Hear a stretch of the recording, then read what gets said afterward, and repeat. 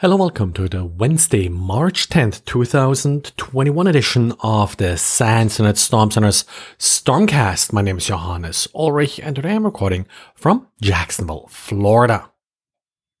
Well, today, of course, Microsoft Patch Tuesday with 122 vulnerabilities being addressed, 14 of which are critical and 5 have already been exploited. 2 of the vulnerabilities had been disclosed prior to this Patch Tuesday being released. Now, out of the 5 being exploited vulnerabilities, 4 are, of course, Microsoft Exchange Server vulnerabilities.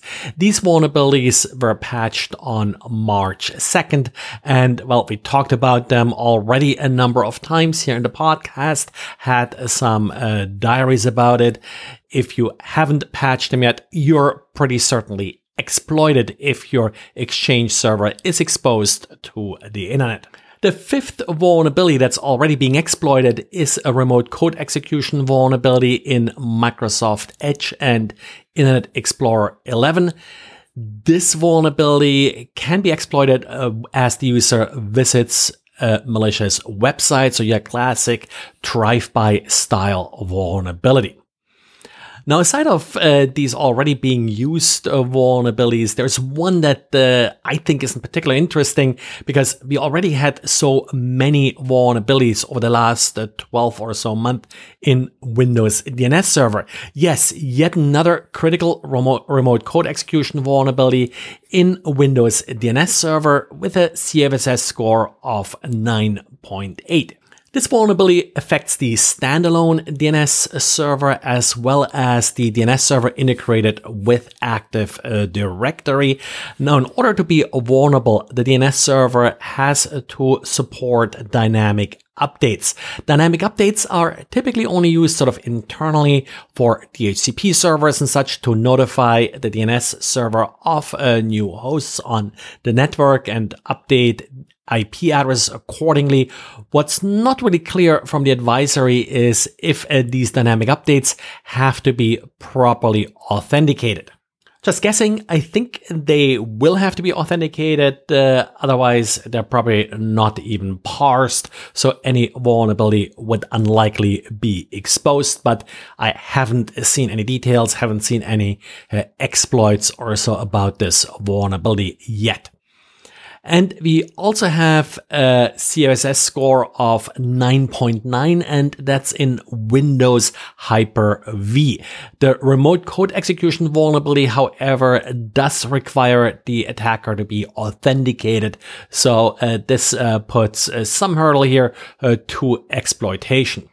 An authenticated attacker would use a Hyper-V client that is configured to use the Plan 9 file system to connect to the Hyper-V server and then launch the exploit. In addition, there are also a number of important, not critical Microsoft DNS server vulnerabilities, but they also do lead to remote code execution. And then, of course, with the March 2nd update, we got additional Microsoft Exchange updates that were not yet exploited at the time. Nothing terribly important from Adobe today. We do have security updates for Adobe Connect, Adobe Creative Cloud desktop applications, and Adobe FrameMaker.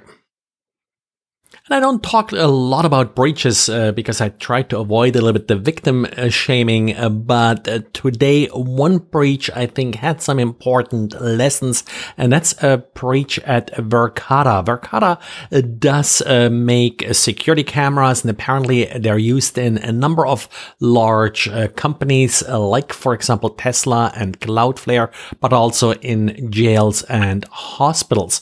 The problem here apparently was that due to a breach at Verkada, or maybe it became known otherwise, attackers gained access to a super admin account that gave them access to all of Verkada's cameras. The details are still a bit murky and I couldn't find an official statement from Verkada, but the attackers who did succeed in this breach did publish footage from cameras at various organizations. The big lesson here, I think, is not just that, these devices often do have admin accounts that you as a user don't know about. That's kind of an old bit of news when it comes to these type of network cameras, but also that you should be careful where you're placing any internet connected cameras. We do see this in a smaller scale happen over and over, where Ring and Nest and other cameras that are commonly used to consumers are being accessed. So please be careful where you place them, preferably outside and not in any private space inside your house. And while I'm not familiar with the Verkada product, overall it's usually advisable to have cameras that do not necessarily upload footage into a cloud-based storage system, but instead maintain some form of local storage. Then we also have a vulnerability in everybody's favorite source code management tool, Git.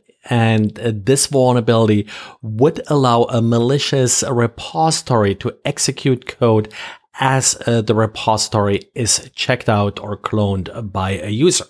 The problem with Git is, and why we have these vulnerabilities, that with Git you don't just maintain code, but you often have little scripts, hooks that are being executed as certain actions are being taken on the repository.